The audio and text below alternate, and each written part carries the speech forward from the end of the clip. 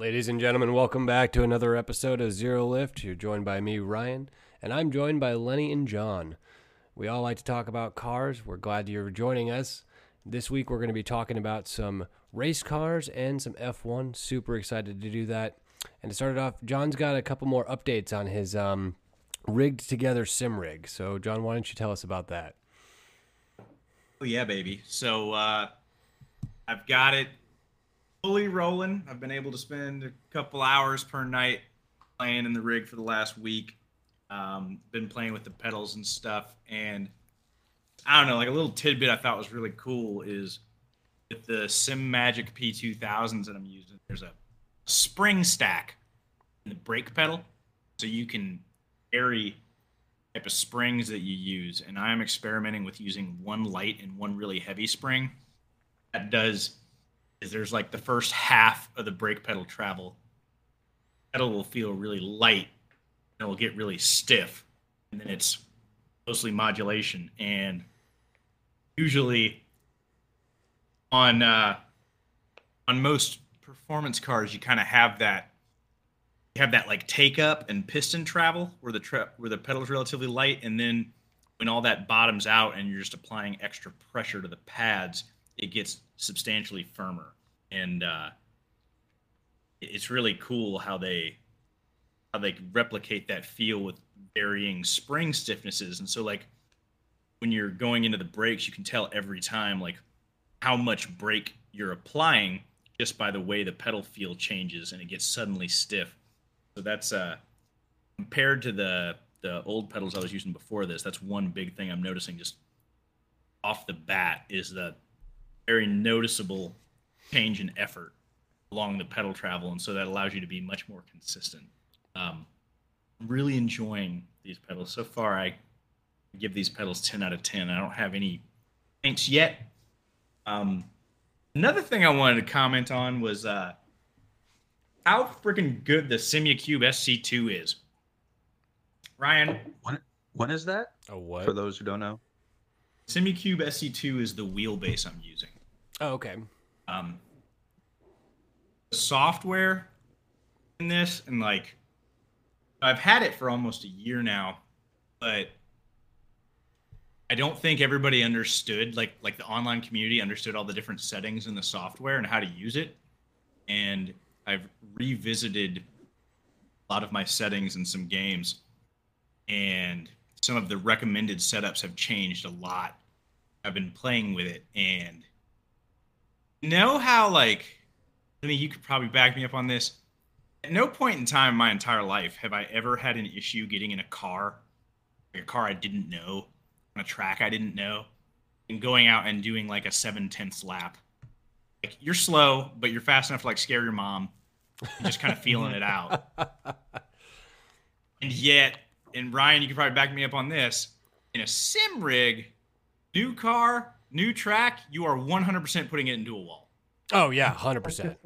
Yeah. Every time. And that, it always frustrated me how it's like, until I like learned the track and the car, I was dramatically worse in a sim rig than I was in a real car. Yeah, it's nuts. And it wasn't until you really got it that it started to kind of come together. I gotta say, the combination of these pedals and changing some of my settings on the wheel, like, I've gotten to a point in Automobilista where like I'm just hopping into cars and driving around the track. Oh, that's awesome. Crashing, and it sounds stupid, but anybody that's done sim racing kind of know what I'm talking about. Is that until you kind of learn the track and learn the car, like, you look like a child playing Gran Turismo for the first time. Mm-hmm. 100%. Yeah, 100%. I've got to the, like, I did a series, Formula V Brazil, which I didn't even know was a thing. It's like these little open seat cars with Volkswagen engines, swing axles.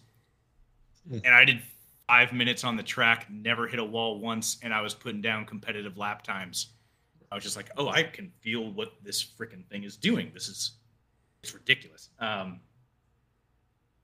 yeah, I just want to give an update. I'm on this cheap foldable play seat that I've added some ratchet straps to make it stiffer, and so far so good. You're on an affordable, not cheap. You're on an affordable. That's right. That's right. That's right. That's right. Son, you're gonna have to send me links to these affordable parts here. Oh, is this Lenny trying to get into an affordable sim rig? Well, I Well, mean, now that we all have F1 2022, and we're going to be racing each other, I feel like I should at least level the playing field and come down to your guys' level That's a true. little bit, You are a god among men when it comes to using a controller. it's and amongst other things. Yes. especially for the listeners, I would just like to point out that like all the guys dominating the leaderboards in Sims have like a $200 Logitech G29. So Yeah, it's all skill. you know, yeah, don't let me with my $1,200 base and a $600 wheel on top of that and my $1,000 pedals. Like, uh, that's for my enjoyment. And Logitech actually is now direct drive. So like the sim market, even comparative to 2 years ago, both Fanatec and Logitech have pretty affordable direct drive wheels, which back when John started getting into sim stuff wasn't a thing. If you were to buy a Logitech, it'd be like a shitty belt that just was crappy haptic feedback. Whereas now, both of the major, I'd say, well known, you can get access to sim rigs that are not priced out of insanity. Both have direct drive, which is going to give you a far better feel. So this is the time I now think, to kind of get into it. yeah, Fanatec or Fanatic, however you're supposed to pronounce that, like when they came out with the DD1 direct drive, that kind of blew the market open.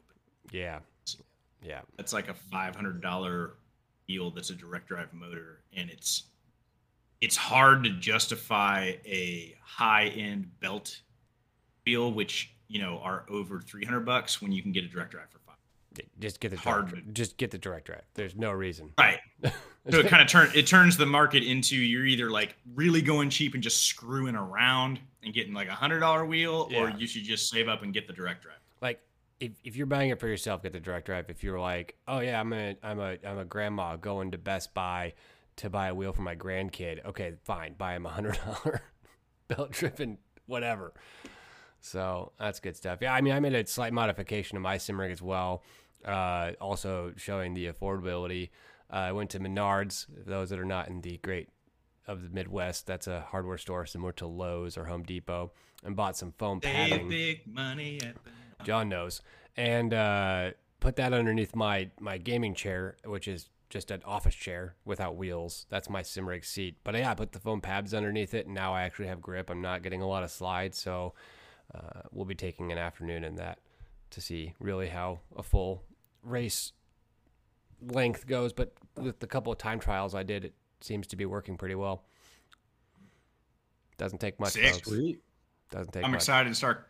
Excited to start comparing times on it. Yeah. I definitely went to Singapore last night and was like, I do not know this circuit at all. It's a crazy circuit. Oh man, it's So- nuts.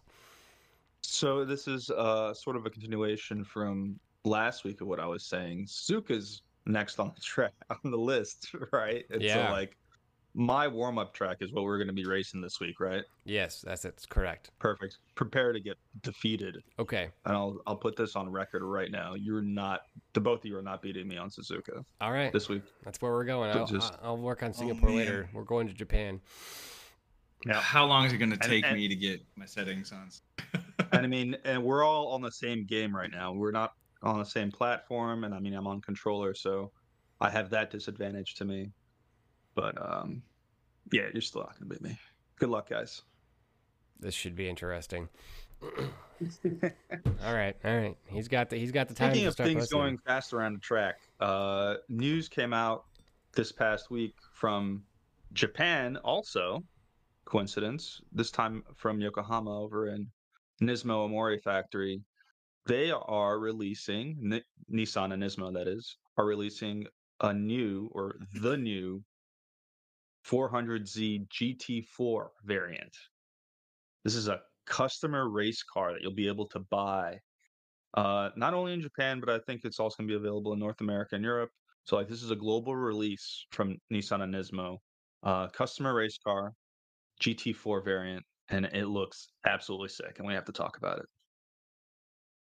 Yes, we do. So Mm-hmm. it's be- There was a time when this type of stuff was really rare. It's becoming more and more common now. Companies building bespoke race cars, selling them to the general public for reasonable money for a race car. So you can just buy a ready-made track car out of the box direct from Nissan or whoever.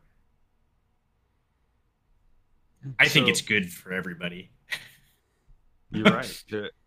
Nismo and Nissan are not the only ones. The Toyota GR Supra also has a GT4 variant. Of course, Porsche has their 718 GT4. Though I don't think that's an actual race car. We were talking about that before, But yeah, John and I. that's I think it's yeah, just that's in the confusing. name. Yeah, it's not an actual race car. It's just a sort of I name don't moniker. I don't know if Porsche sell like if you can just stroll up to Porsche and buy the actual race car, and it makes it really hard to find information about it because the street car is called a GT4 and it's not based on a race car. Mhm. Whereas if you look up Nismo GT4, the only results you That's good job, Porsche. Good job with your naming conventions. find. They're not confusing at Yes. all. Porsche has never been confusing with their naming conventions. Not even a little bit. I Yeah. think this car is So super this sexy.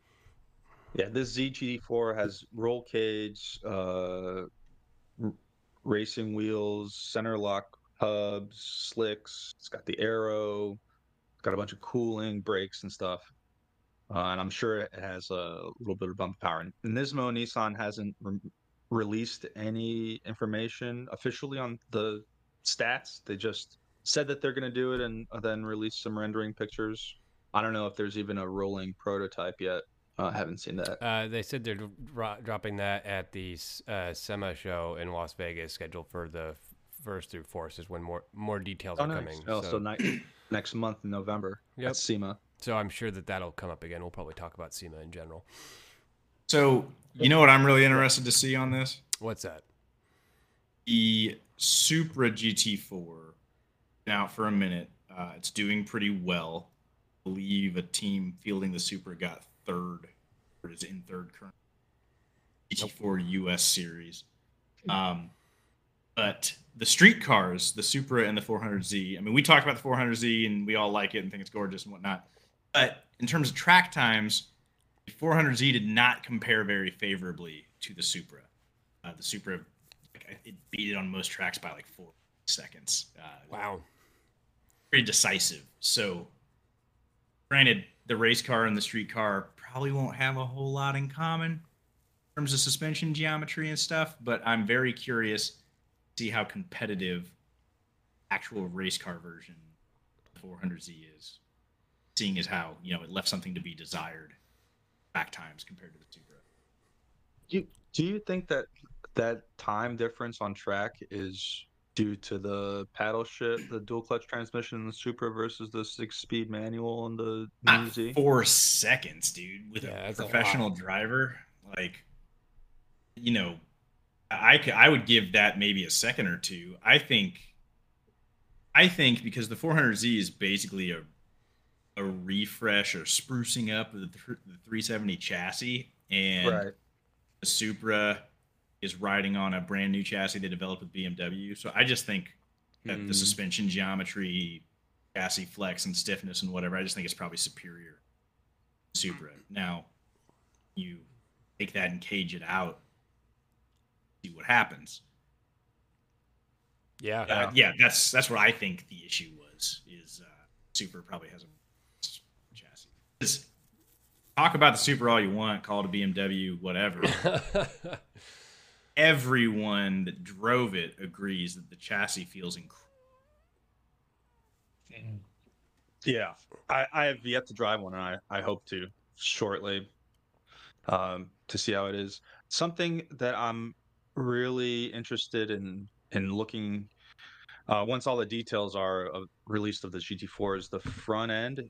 John, if I don't know if you have a picture of it up, but if you zoom in on the rendering or whatever the photo they released, the front splitter and the canards that roll up into the bumper, then they look like they sort of extend into the fender. I don't know if it's into the fender liner but it looks like it channels air into and over the tires. I don't know if that's I see what you're if talking that's about. yeah, because it kind of extends out of the body. It's a very subtle body aero line a little bit. package. Very subtle aero package.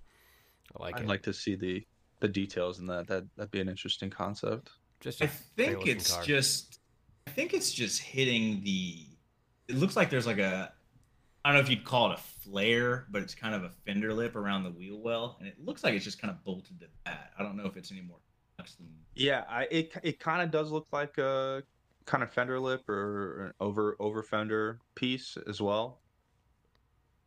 But if it I is just a air channel inductor, maybe it has like screens into the fender liner. I don't know. That'd be yeah, interesting to see. I'm a simple man. I see a front splitter with actual turnbuckle reinforcement, and I hit like that. That's pretty much how I roll. You hear, folks. The That's hood all is it also takes. super That's all it aggressive. takes for John. I mean, The whole front car splitters is don't do gorgeous. anything. Front splitters don't do anything unless you have some kind of hard bolt reinforcement so it doesn't flex. Right. There's two of them. True. Makes me a happy panda. This is a gorgeous car. I love the colorway of it. And titanium scrape nuts. Say what? Yeah. Titanium scrape nuts are also required for splitters. Absolutely. At the bottom. Absolutely. For the sparks. It's the F1 effect. Oh yeah. Sparks. Speaking of which, Oh, I man. have never seen so many sparks fly up at a track That was insane. ever Just the in my Singapore is entire known for that. oh man, dude. just the first couple of laps were nuts. So let's talk F1 because that's what we want to do here. Singapore, it was a early race, late race, depending on where you are in the world. My word, are you talking about especially like lap 1, John, where it was like sparks mixed with like Bro, water? I'm talking mixed- about It's I'm like nuts. talking about the entire race, bro. Like the entire race going down the straights, like especially when there would be camera shots either from driver's cockpit or like the drone kind of looking down the straight as the cars drive away. Yeah. It looked like Fallujah. Like it was just, just sparks everywhere. Man. If Yeah. you know, you know. That's probably why they have to resurface the thing. Yeah, we haven't been to Singapore since 2019, so it's been a little bit of time. An interesting start to the race with the championship leader starting in P8 due to some kerfuffles in qualifying. Almost Ferrari level snafu, but not nearly that bad. On top of Leclerc getting pole again, and us maybe thinking the Ferrari's going to mess it up. But honestly, this is an interesting race for me.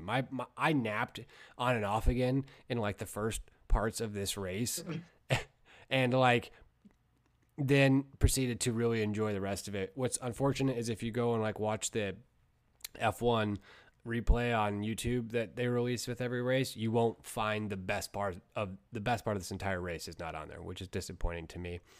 What's the best part of this race? The best parts of this race would be towards the end, Checo and Leclerc. That was some of the best racing for like 4 or 5 laps. When Leclerc was trying to pass Checo is the Minister of Defense, and then he held out. Leclerc basically burned his tires and proceeded to drop back, and Checo stayed strong. It was phenomenal racing. It was really good. There was a lot of good racing on this track. It was just intermittent when it happened. I don't see how you could have taken a nap at all at any point during this race. It was action at every point, every turn for me. It was a great race. I loved Singapore night race. It's just amazing. I'm glad we're back. Here's why I took naps. First of all, lap 9, which, by the way, it felt like forever getting to lap 9 because this race was rain delayed and everybody was like, well, what's the point of wet tires in if we're not even going to use the damn things? And so it was race delayed. So I woke up, 7 a.m. in Midwest land here, and then it was rain delayed. So I pretty much kind of started napping during the rain delay. Race starts. 9 laps in, Latifi goes full goat mode and decides to basically squeeze Zhao into the wall, producing a full safety car, proceed to nap during the full safety car. Wake up, then we have a VSC with Alonso on, VSC with Alonso's engine failure on 21, followed immediately by Albon getting another VSC in 23. It was just, and you have another full safety car on lap 36 with Yuki. You missed like a full 10 laps of some good. Oh, I probably did. Intermediate tire racing. I probably did. I'll have to go back and watch that part of the race. Great overtaking. We have. Let's talk about this move. By the way, lap 33, another GOAT level move, level 9,000, Hamilton into the wall. Let's talk about that.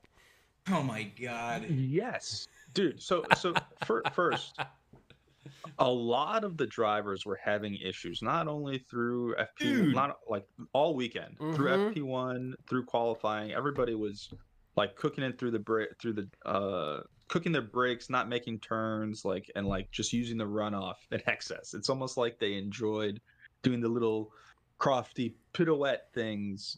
And I mean, they look cool and it's good for the highlight content. Sure.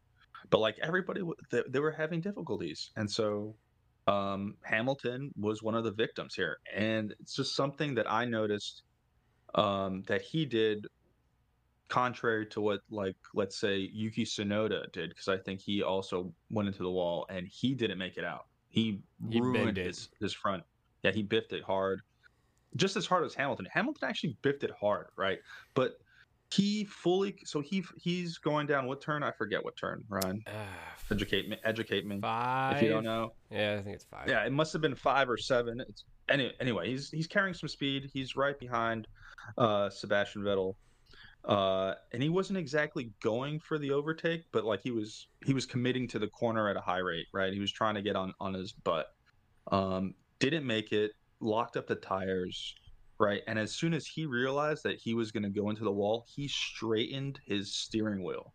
And so like the car went straight into the wall, and so the steering wasn't at an angle. And so there was essentially no impact pressure at like that angle to brake and snap anything. And so he was able to reverse out of there and limp back into the pits, which I saw that in real time. And I was like, dude, that is some 5 level-headed thinking, in a split second. Very impressive. Well, and I don't even think he limped. Like he was still kind of on pace until he got, like he drove right back into the. Oh yeah. Things. He got back into it pretty quickly. 7th corner. Very impressive. I had to figure out what turn that was, or it was going to drive me nuts. So I think I missed out. I think I missed out on a little bit of the drama because in Saudi Arabia, the weekend's Friday, Saturday, so we work Sunday. Okay. So like I watched the highlight reel after the race, and then I watched the race after that. But like, I just sat down and watched a 1-hour race. I didn't get all the starts and stops. It was just like, and delay, and we're starting again. Like, how many DNFs do we have? Like, it was 6. There was 6. Yeah, a quarter of the field. Yeah, it was nuts. Had a DNF, and that's what I've never seen. Rare. I've never seen so many crashes that didn't result in a DNF. Yeah, I mean, you have Lewis crashing and his like front wing basically coming off and like massive sparks off of his wing. He shunted it twice, right? Yeah. And then you had Max. So Max completely had a massive lockup as well and sent it. But he didn't crash. Had to do the pirouette and then get back. That pirouette, I hate Max, but that pirouette was masterful. Yeah, just nailed that 180. Yeah, that was very impressive. And the other thing, sorry, go ahead. The other thing that I thought was impressive about Max is the camera. They had like a cockpit camera, and you could see his tires locking up, and you could see him fighting it. You could see it. His tires would lock. He'd let go. They'd grab again. He'd try and steer it. They'd lock again. You could see him modulating the brake. He locked and unlocked the tires like 6 times before he gave up and went into the. Yeah, so it's just like the amount of mental processing. Like, oh, I'm at the limit. Nope, more brake, less brake, more brake, less brake. He was locking and unlocking his tires so much. It was really impressive. That's pretty sick. The amount of smoke the amount of smoke that he generated from that incident, I thought that he had blown his engine. Like it was a Yeah. Well, crazy he went on amount the of that smoke was just that a he wet generated. line. That was just a wet line and a lockup. That's the crazy thing about this race is because it was not only already a difficult track, it is arguably the hardest circuit to race on. You add in the wets and it's just nobody knew. You've got George Russell taking the sacrifice for everybody by switching to slicks to, get everybody going. I think that's when the race really started to develop. Um, Checo on the first reset of the safety car ended up getting a possible penalty that the FAI needed to wait until the end of the race and afterwards to review. So Checo is sitting on a possible 5-second penalty. And this is what's great is that towards the end here, we have Checo and Leclerc battling it out. Awesome battles. The DRS is turned on finally. Checo's just holding on barely. Really, really good racing. Ends up getting away and then just leaves Leclerc in the dust and gets the full 5 seconds at the end. So even if he got the 5-second penalty, he would hold on to the victory, which he did. Some fun facts. That was impressive. That was Yes. really impressive. So fun facts. Checo actually is the first person to win both Singapore and Monaco in the same year since Vettel in, I think, 2011. So it's a Checo because I was like, oh yeah, shit, Checo won Monaco this year too. I forgot about that. So yeah, he's the first one to win both since Vettel since 2011. So that's You yeah. you know what it is? I think Checo just likes to win in party cities. I want him to. I want him to. Yeah, probably. He needs to win Monaco is in arguably a Mexico. great party city, and so is Singapore. I'm sure his wife was like, the fuck you are going out partying tonight. You're celebrating with me in bed. That's it. That's all you're going. We're going home. It's funny. Oddly enough, he's the first Singapore Grand Prix winner to start from an even numbered grid slot and win the race. It's So an interesting stat. isn't it? Yeah, I thought that was kind of a cool one. You also have, where's the other cool stat? This is the first Ricardo top 5 finish since Saudi Arabia in 2021. Oh my God. Danny Rick. Yep.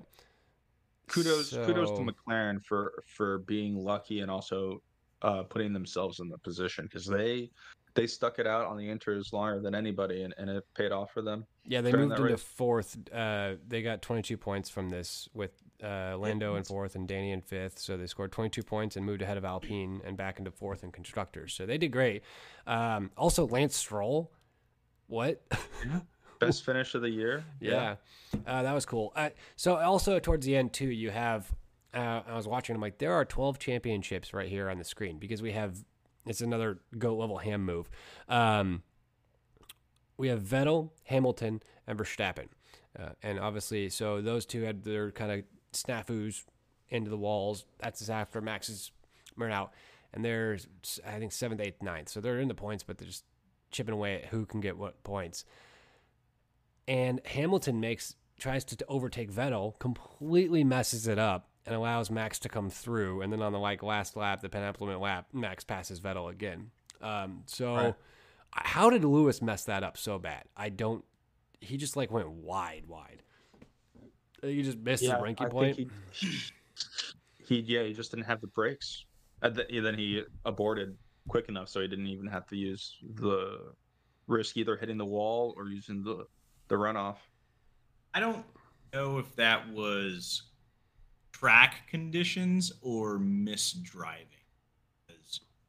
As you saw a lot in the race, if you were an inch off the line when it was drying up but still wet, you would be on the racing line and be good because cars were going by and clearing it. But if you were an inch off, you were basically in a swamp and had no traction. So Yeah. what I wasn't sure of is if Hamilton misjudged the corner or if he was trying to do some stuff that took him off the line, and so he didn't have the traction that he thought he had and would have had if the track was dry. Right. And it was such a subtle. Yeah. It was such a subtle, hard to tell where dry, wet was almost, even towards the end. Oh yeah, And a few drivers made that comment about the lights hitting the track. The way the lights hit the track, you couldn't tell where the dry line was while the track was Leclerc drying. Leclerc had a Yeah, pretty I think like noticeable radio call about that. Leclerc and Alonso, I think, had mentioned that. And that's another thing about the Singapore track is when it's wet, it dries in a funky way, right? And so like sector 1 and 2 kind of dry off normally as a track would, but the last sector where there's a tunnel and then the grandstand throughout there, it doesn't dry up underneath there. And so that's why we were on the inters for so long. That's what made this race so interesting to me because the strategy was just on. It was just ongoing monitoring, right? And everybody was like, "Oh, is it time? Is it time? And is it not?"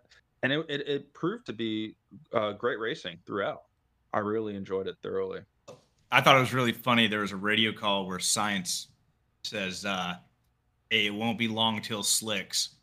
Then right after that, Alonso goes, "Yeah, we've got a long way to go on inner still." It's like, well, who knows?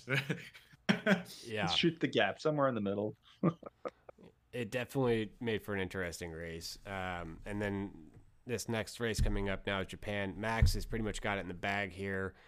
I think he just needs to get 8 points on Leclerc to secure victory.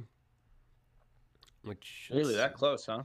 Yeah, Max Verstappen needs to outscore Leclerc by 8 points and Perez by 6 points to be crowned 2022 champion in Japan.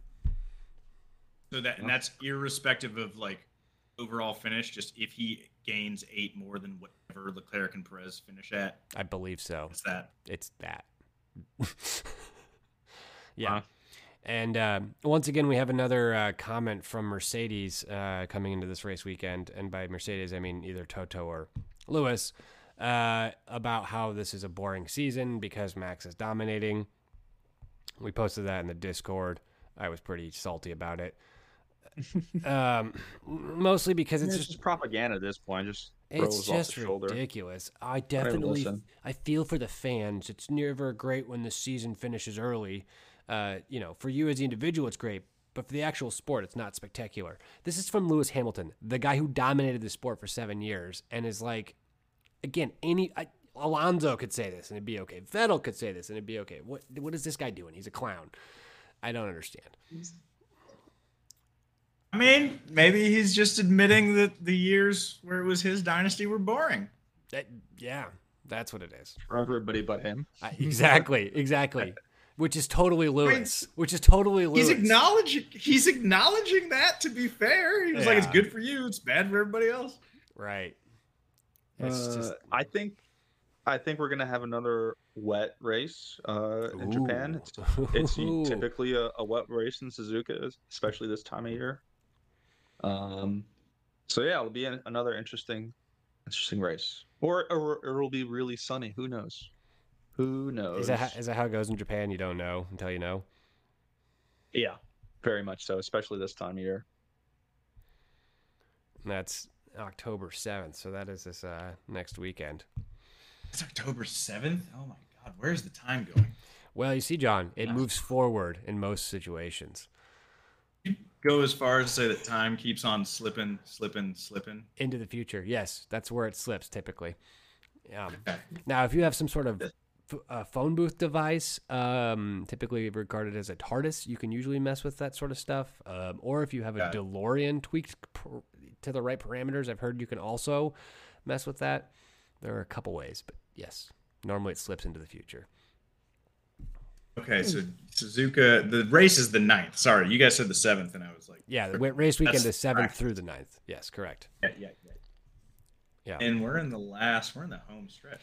So we've got Japan, Austin, Mexico, Brazil, and then Abu Dhabi. Yep. Which, inshallah, I will be at Abu Dhabi. Ooh. Yes, nice. Yes.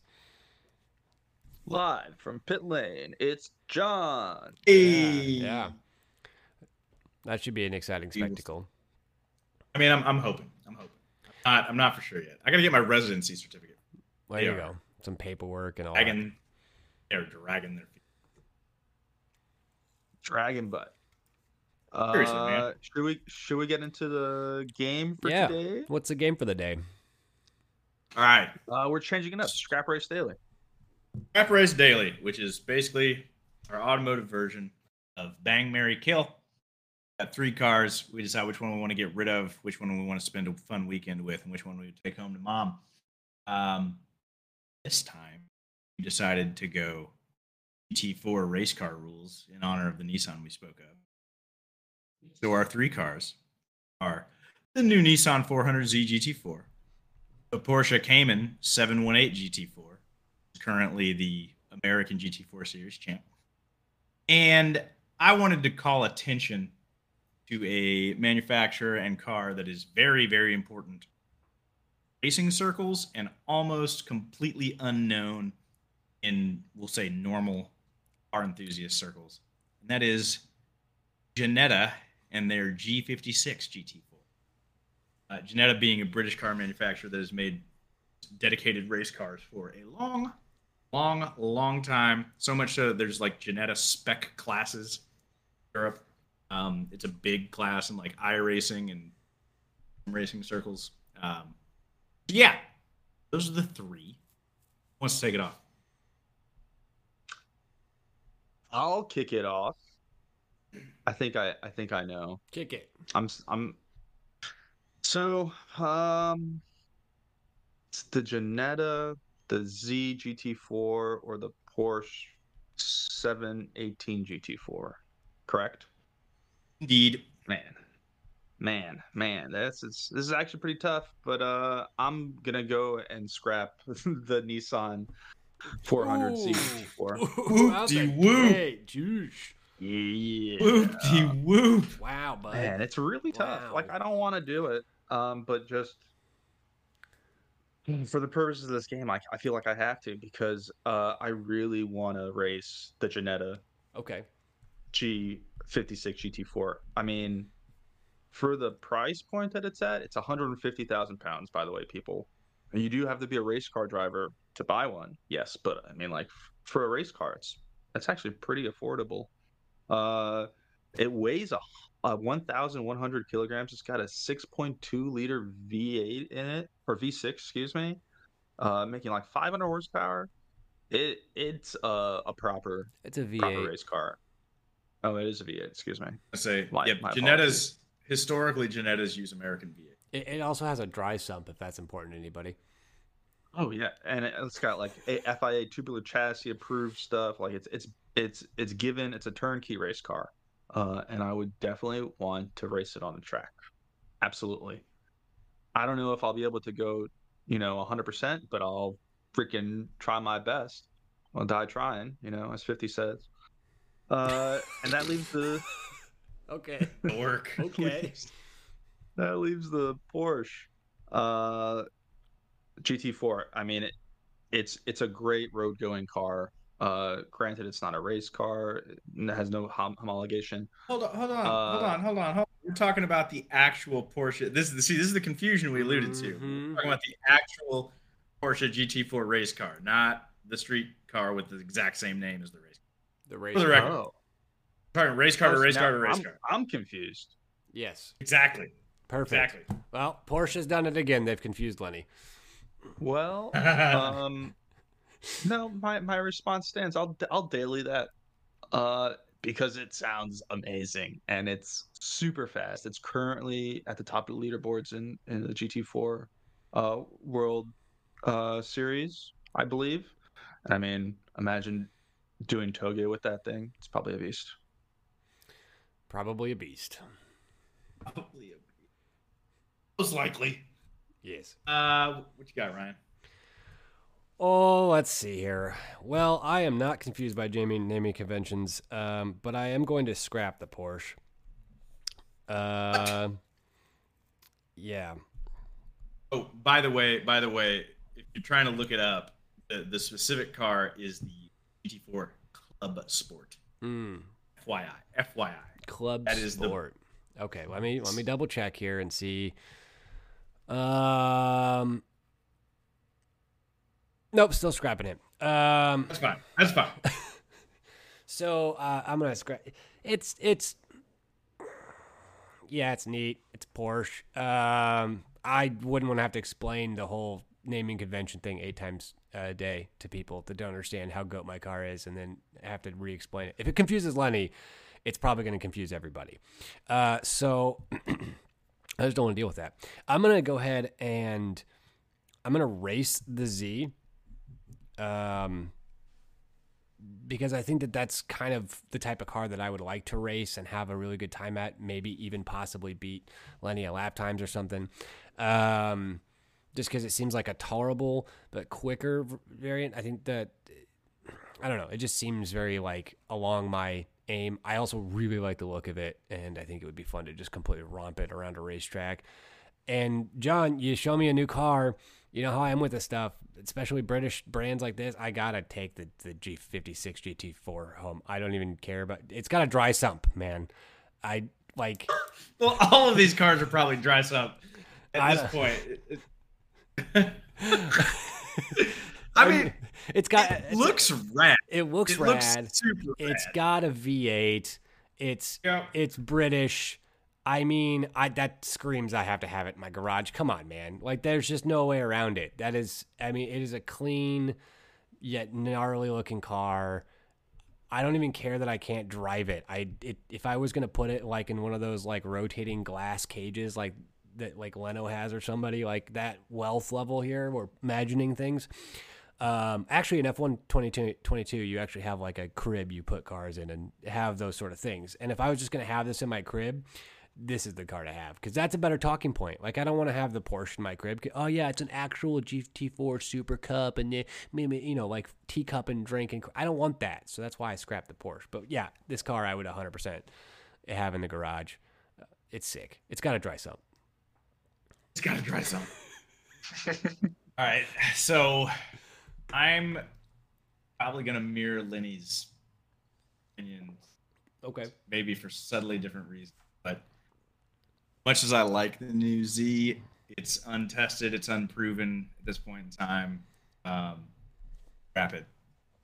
I'm gonna race the Ginetta for all the reasons Ryan just said, because it's rad.